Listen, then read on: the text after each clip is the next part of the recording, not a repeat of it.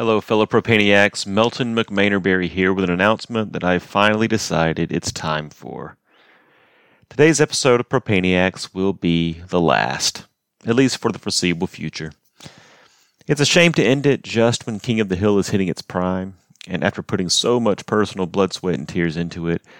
But at the same time, there's a real person behind this persona, with a real job and real responsibilities, such that time-wise, I just had to decide between this and my other podcast, because it wasn't sustainable to prepare an episode of one or the other every week. Propaniacs really needs a second person anyway. It really doesn't work that well as a solo act, but it never felt right to do this with anyone but Daisy. Nashville Anthems, on the other hand, does work with just me, or at least I think it does, so that's where I've decided to commit my time. So, for anyone who doesn't make it all the way to the end of this episode,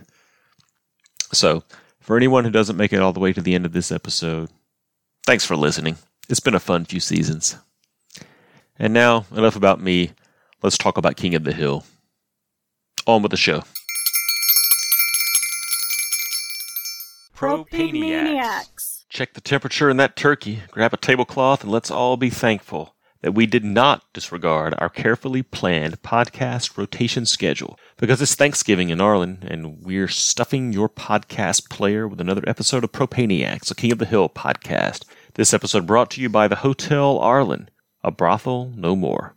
I'm your host, Melton McManerberry, and today the itty-bitty headlamps go on and the family fireworks go off, as Cotton, Dee Dee, and Good Friday all happen to the hills.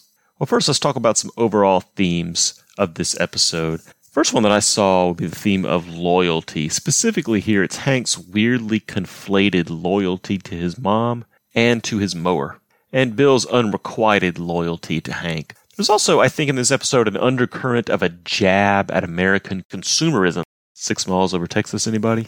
This is playing out mostly in the B story with Peggy and her Black Friday battle that we'll talk about, but Hank can't avoid it either. Well, to get into the episode, we start with Act 1, and it's Thanksgiving, and man, do I love Thanksgiving episodes of King of the Hill. This is the first of many such favorites of mine. And Black Friday is happening to Hank, while Peggy embraces it, even famously defines it in this episode.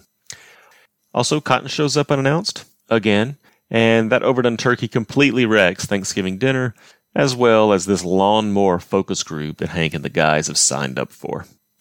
Okay, well, the episode starts off in the alley with Hank atop his beloved lawnmower talking to the guys, and a few important things happen here to lay the groundwork for the rest of this episode. First, obviously Hank is explicit about his affection for his old-school mower, and that bright-eyed naivety about the consumeristic retail world flows out of him immediately as he waxes poetic about this lawnmower focus group that he's going to be a part of in a comfortable mall setting. And that's the loyalty theme, the main thing this episode seems to be exploring. Second thing that happened in this first scene is Bill. So we see here that Bill, much to his chagrin, has not been invited to this focus group. That's nothing remarkable, just typical poor Bill, right? But I want to point out the nice touch of the, so to speak, for animation, camera work regarding Bill in this scene. If you notice, Bill is almost always out of frame in this scene, and the camera actually pans over to him, if you will, which is unusual for King of the Hill, to get Bill's arms folded, back-turned, sarcastic remark about his being snubbed. It does that pan thing with Bill a couple of times, and then it pans right back to Hank to get Bill back out of frame, while Hank proceeds with what he was saying and ignores Bill. It's like, poor Bill. Even the camera operators forget about him unless he speaks. And then it's only temporary before they go back to the conversation we were just paying attention to. But in terms of the episode, it's an important first impression that we'll see play out throughout the episode. And that's Hank's utter disrespect for Bill and Bill's utter loyalty to Hank.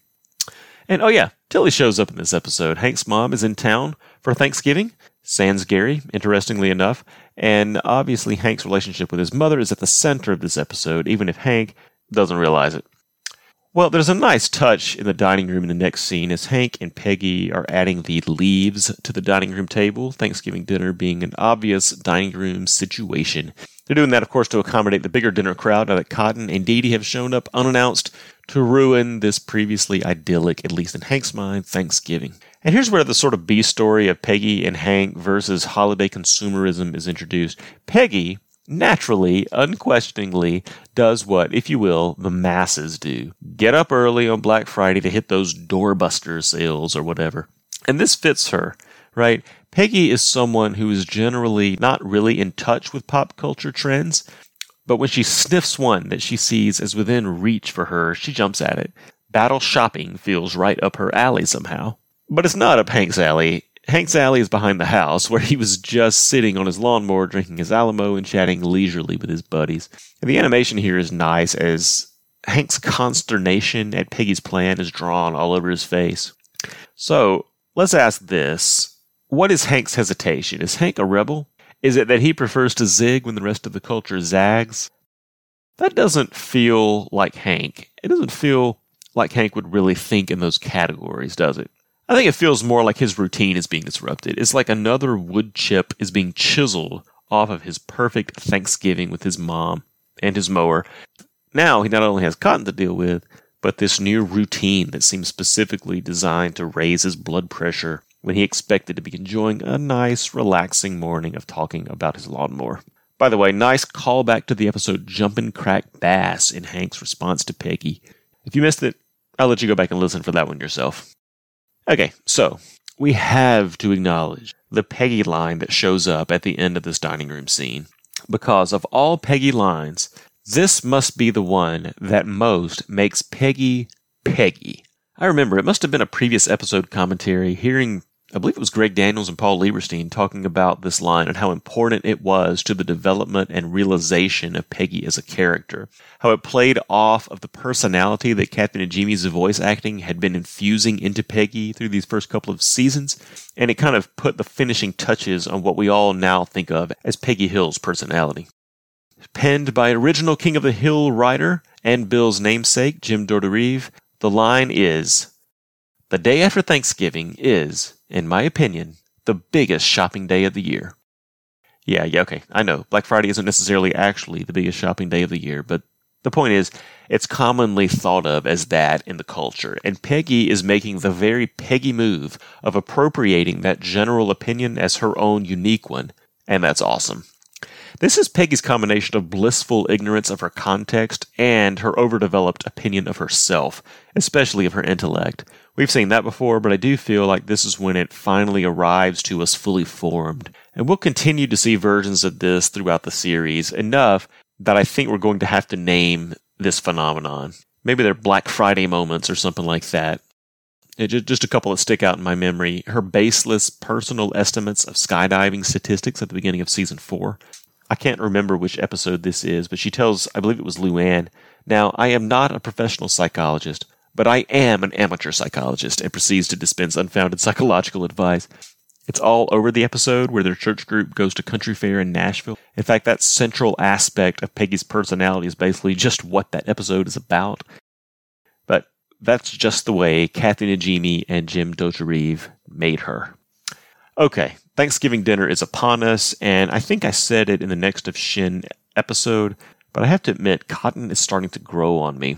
Here's what I mean. The issue I've had in the past with Cotton is, well, really Cotton's central issue and his central personality trait, and that's his lack of subtlety. In a show that's all about the small things, Cotton can disrupt the vibe with his bull in a china shop bravado. But here, that's exactly what's brilliant about him somehow. I mean, as the viewer, we're maybe thinking that Cotton's presence at Thanksgiving isn't going to be that big of a deal. He and Tilly have been estranged for many years now, after all, and so, yeah, that's not at all the case, as it turns out.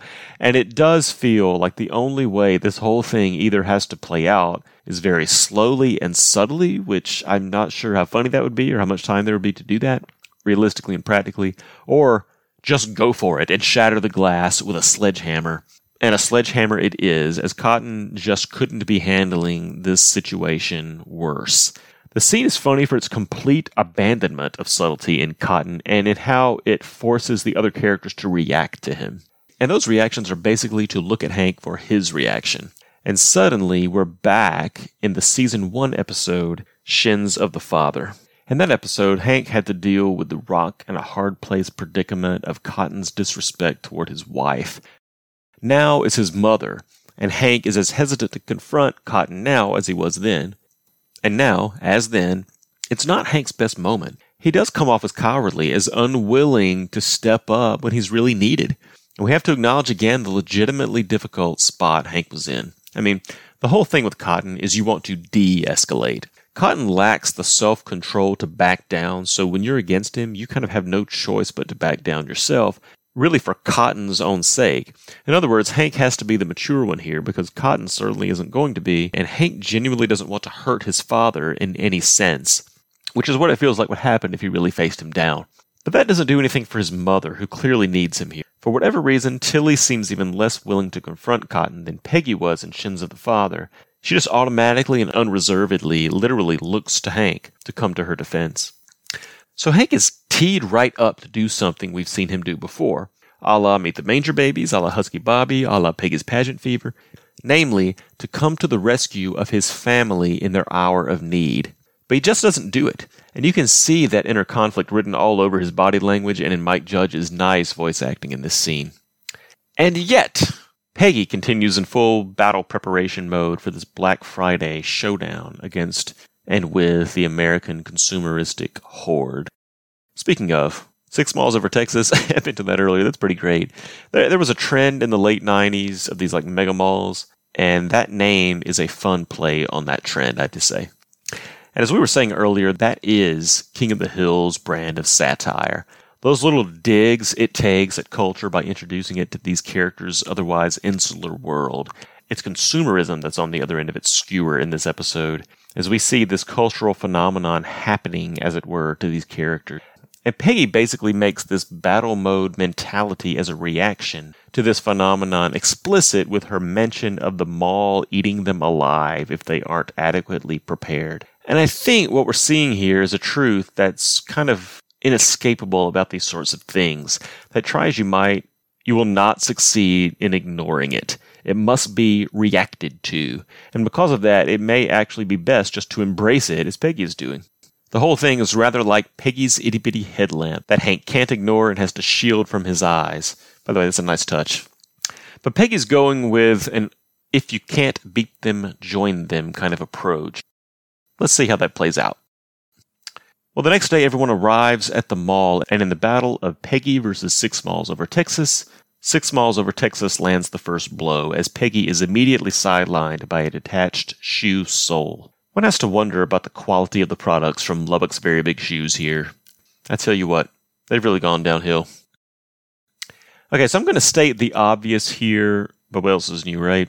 Because the parallels between this focus group scene and the Thanksgiving dinner scene are definitely critical to how the episode plays out. First, Cotton unexpectedly and uninvitedly crashes the party. Second, Hank is extremely disappointed and uncomfortable at Cotton's presence, because Cotton has, again, essentially ruined a long-anticipated source of joy for Hank. Thirdly, Cotton, Hank, Bill, and others sit around a wooden table and talk. And finally, Cotton is, well, Cotton. He's disruptive and obnoxious, and he doesn't care. Actually, he may even actively enjoy how uncomfortable he makes everyone else, especially his son. But let's quickly acknowledge a fabulous guest voice in this episode. Neo-Bakersfield enthusiast Dwight Yoakam shows up to voice car dealer Lane Prattley, whom we met in Peggy's Pageant Fever. And Yoakam utters certainly one of my all-time favorite King of the Hill lines later in the episode. But for now, I have to ask what happened to Prattley Chevrolet. Why wasn't it in the list of dealerships that Prattley rattled off when he introduced himself? Maybe Peggy's test drive was what did him in? We may never know. We gotta acknowledge here, too, that Dale sounds like he is inventing the name Rusty Shackelford out of thin air. But remember that we encountered that alias last season in Hank's Dirty Laundry, another episode that showed Dale's fear of being compromised by a computer. I was watching this episode with Melton's wife and preparing for this recording, and Dale sounds so much like he is coming up with that name on the spot that she asked if this was the first mention of Rusty Shackelford. Continuity problem here? Or is the joke on us? Is Dale, in fact, so clever that he would pretend to be making up an alias that he had already used many times in order to throw this computer off the scent. Don't forget, Dale is a professional bounty hunter now. He has the hat. But all those introductions are just getting us to the big reveal. Hank isn't there to talk about his tried and true mother, Mason 1500 after all, but rather a younger, newer model with undersized spandex pants instead of a comfy jumpsuit, an analogy Cotton will make explicit in a moment. And the first act ends with both Peggy's and Hank's plans as prepared and informed consumers stymied by the roller coaster of reality at 6 Malls over Texas. Well, as we move into Act 2, things get weird as Cotton criticizes and Hank defends both his mom and his mower. Even Bill turns on Hank here. And the battle between Peggy and Black Friday continues. Spoiler alert, Black Friday wins. But first we have to briefly stop off at this skating rink that Luann and Bobby are visiting. And how does King of the Hill manage to nail the feeling of holidays at the mall so well in this episode? You really see it in this scene. It's perfect. And it's what I love about King of the Hill holiday episodes, especially Thanksgiving. The sound, I feel like the sound is a big part of it. You can somehow feel that echoey, ambient conversation and shopping type sounds that I don't know how to define, but they're there. The lighting, also, the decorations, the sweaters. It's perfectly in that sweet spot of not really upscale. You know what I mean? It's a veneer of class that can't hide the plastic garland, low acoustical tile ceilings, and 2x4 fluorescent lights. The music, the speaker looks and sounds cheap. I don't know. It's just dead on and fits the whole vibe of King of the Hill to a T. By the way, it's 6 Malls over Texas to Peggy Hill 0 as Peggy has fallen fast asleep in the little shoe store she's getting her soul repaired in. Yes, folks, withal, this guy is a mender of souls. So here I think the implication may be that Peggy stayed up all night clipping coupons in preparation for this battle, especially since she was still wearing her itty-bitty headlamp in the last act when they were in the driveway. Even if that's not exactly true, the point is clear. Peggy's overconfidence in the brilliance of her battle plan ran into the ambush of the reality of her physical limitation. And down she went. Okay, back to the focus group. There is a lot going on here besides Dwight Yoakam's killer voice acting as Lane Pradley. First, we're seeing the dark flip side of the guys, especially Bill's, loyalty to Hank. Loyalty is a positive, right? But this is how the episode plays with that idea, because as soon as Hank starts to sense his position regarding his old school mower is in danger of losing this battle, he quite simply abuses the guy's loyalty to gain the upper hand, or to try to regain the upper hand, especially Bill's. Bill, who doesn't always come off as simple-minded in King of the Hill, in fact we've seen him turn out to be the voice of reason at times, but those times are really the exception, and this episode is the rule. Hank's Jedi mind tricks are working on Bill, at least initially. So Hank quickly feels challenged in a way that he's not used to. Hank is used to being the alpha male in a setting like this, but Cotton's presence already had him off his game, and the revelation now, this souped-up mower, has certainly caught him off guard. So Hank reacts by doubling down on his typical social leadership and just presumes his herd will follow his headship. We also see Cotton making all this work by, in his typical brash way, making explicit the undercurrent that we suspected was happening in Hank's mind, that of Hank's loyalty to his mower being a proxy for his loyalty to his mother. And Cotton places that challenge squarely within the framework of Hank's conservatism.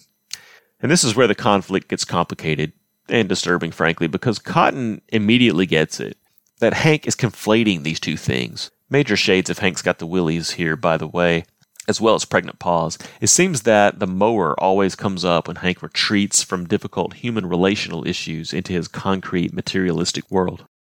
So Cotton, being Cotton, does kind of his anti-therapy thing and exploits this projection or whatever it is that Hank is doing as a weakness in his enemy. Hank probably also knows that Cotton has hit the nail on the head with this parallel, but all the internal conflict we saw at Thanksgiving is still there, making Hank hesitant to confront his father's inappropriateness and disrespect for his mother and his mower head on. Also, that sort of probing of his deeper feelings is just nowhere near Hank's wheelhouse, as we saw in Hank's Unmentionable Problem, and especially in Luann's saga. So there is obviously a larger issue at play here. Even Bill gets it. And Act 2 ends with Hank back firmly against the wall, digging in on his loyalty to his mower and to his mother, while the rest of the jury is ready to render its contrary verdict. And Peggy, meanwhile, is indefinitely stymied, possibly utterly defeated in her own battle within this all-out war being waged by the consumeristic culture. Well, finally, we move on to Act 3, and it's confession time for me. This is where, for me, an otherwise all-time classic episode falls a little flat. We get the resolution of Hank's mower issues and his mother issues, but I struggle with what seem to me to be compromises in realism that take place in order to get us there. Although the episode almost breaks the fourth wall to acknowledge how contrived some of this is, but I'm getting ahead of myself. Okay, before we talk about the way this episode digs its way out of this conflict, I have to give a shout out to one of my all-time favorite King of the Hill lines, which I mentioned earlier. This is right up there with Jack Kennedy called, for me. Dwight Yoakam as Lane Prattley's, "I'd like to take the good Reverend down to the dealership, put him behind the wheel of a brand new, pre-owned Sonata." Melton's wife has to live with that one every time we pass a Hyundai on the interstate or encounter a piece of classical music. Okay, Con brings any viewer up to speed who might have only tuned in after the second commercial break with a summary of Hank's internal struggles that's worth quoting verbatim. "When you little redneck boy, you couldn't defend your mother. Now you compensate by defending your mower. You confuse personal issues with technological. I have father issues too, but this is a good mower." And that's really it, right? Hank is doing that thing where he retreats from personal issues into his tools, his concrete things that he fully owns, controls, and enjoys. And when even that fails him, as it does here, he has nowhere else to retreat to, so he digs in and then lashes out. And this is where I struggle with this otherwise fantastic episode. Hank's arguments against the Mason 2500 just seem contrived to me. This one has the feel of a few other episodes we've covered where the episode seems like it was written into a corner and had to stretch a little to find resolution. The Man Who Shot Kane Skretterberg, Leanne's Saga, and Next of Shin all felt that way to me. And yes, listeners, I do recognize the strong reference to the movie 12 Angry Men in how this plays out. It is in the episode title, after all, hard to miss. But that's kind of just it. Resolving the conflict by having the characters unknowingly act out a famous piece of popular culture is a Simpsons move. Now, I love The Simpsons, and that move works extremely well in that show, but I would argue that it's a poor fit for a small, grounded, and realistic show as King of the Hill. The logic also kind of doesn't work. I'll buy Hank's point about dealer markup that he made to Lane Prattley, but Boomhauer's objection to the seat warmer doesn't hold water. Or beer, because with the cup holder, there would be no need to keep his Alamo can between his legs and risk it getting warmed up. By the way, shout out to Melton's wife for pointing out that said cup holder is prominently positioned behind Boomhauer in the shot as he reacts to Hank's protest.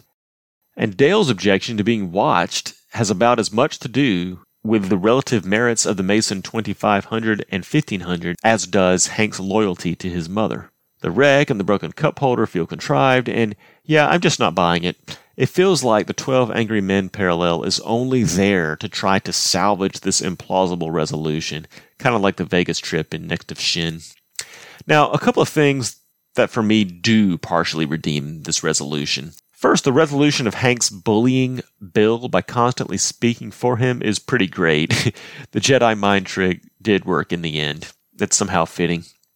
And I really appreciate that the show seems to wink at how contrived this resolution is by Tilly's line, "Well, they said the restroom was the second door on the right. This must be it," to get her into the observation room. I mean, it's pretty implausible that she would have wandered into that room and at exactly the right moment to observe Hank's dressing down of Cotton in her defense. So at that point, just lean into the implausibility and have Tilly essentially acknowledge it. It's a little self-awareness, a little self-deprecation of the episode, and a mild breaking of the fourth wall, something King of the Hill does from time to time, and I personally like it here. It's also glorious how Hank never does disentangle his loyalty to his mower from his loyalty to his mother when he finally snaps. That's very King of the Hill. Luann's Saga was a great example of this, and Hank's conflict with Boomhauer in that episode. It was never resolved at any deep level, but it never had to be. Hank offered him a beer, Boomhauer accepted, and that's all there was to it. Here, Hank has put Cotton in his place. Hank's mother and his mower are justified, Cotton is vilified, and we have our resolution with Hank back on top of the pecking order. But we mustn't forget to resolve the B story. And the episode doesn't forget either, as Peggy remains asleep in the shoe store, Black Friday and American consumerism having overwhelmed her meager defenses and left her for dead on the battlefield. Okay, time for ratings. Well, as I mentioned, I'm not crazy about the third act of this one, but I am crazy about the first two acts, and the third had some nice things to redeem it, at least for me. You know, I mentioned in the pilot episode that I think King of the Hill is 50% setting, and I think you see a good example of that in this episode. The convoluted conflict is nice, the humor is definitely there, all that. But what puts this episode over the top for me is this completely on-the-nose holiday mall setting. I love that King of the Hill takes the time on things like that to get them just right and cross whatever that tipping point is, such that as the viewer, the setting isn't just indicated, but felt. I swim in the feel of this episode because the setting is so meticulously constructed, and that's worth the 2-hour drive for me every time, $50 or not. So, it's been a while since I've had one I'd call a perfect 10, and we almost had it here, but I'm going to call this 2 acts of 10 plus 1 act of 7, which averages out to 9 goober smooches, one for each of those pretty darn angry men. And with that, the days are getting shorter and the crowd is getting thinner, so let's make that 2-hour drive back to Rainy Street, park the truck outside the garage, walk through the living room door, and slide it shut for the last time. This has been a blast, folks, and I'm still not sure it's the right move to shut it down, but here we are. Thanks for listening. Do check out my other and now only podcast, Nashville Anthems, dissecting 80s and 90s country music. If you're into King of the Hill, even if you're not into country music, I've got a feeling you'll enjoy it. We cover some of the same ground. Anyway, this is Melton McManerberry and the real person behind him, signing off.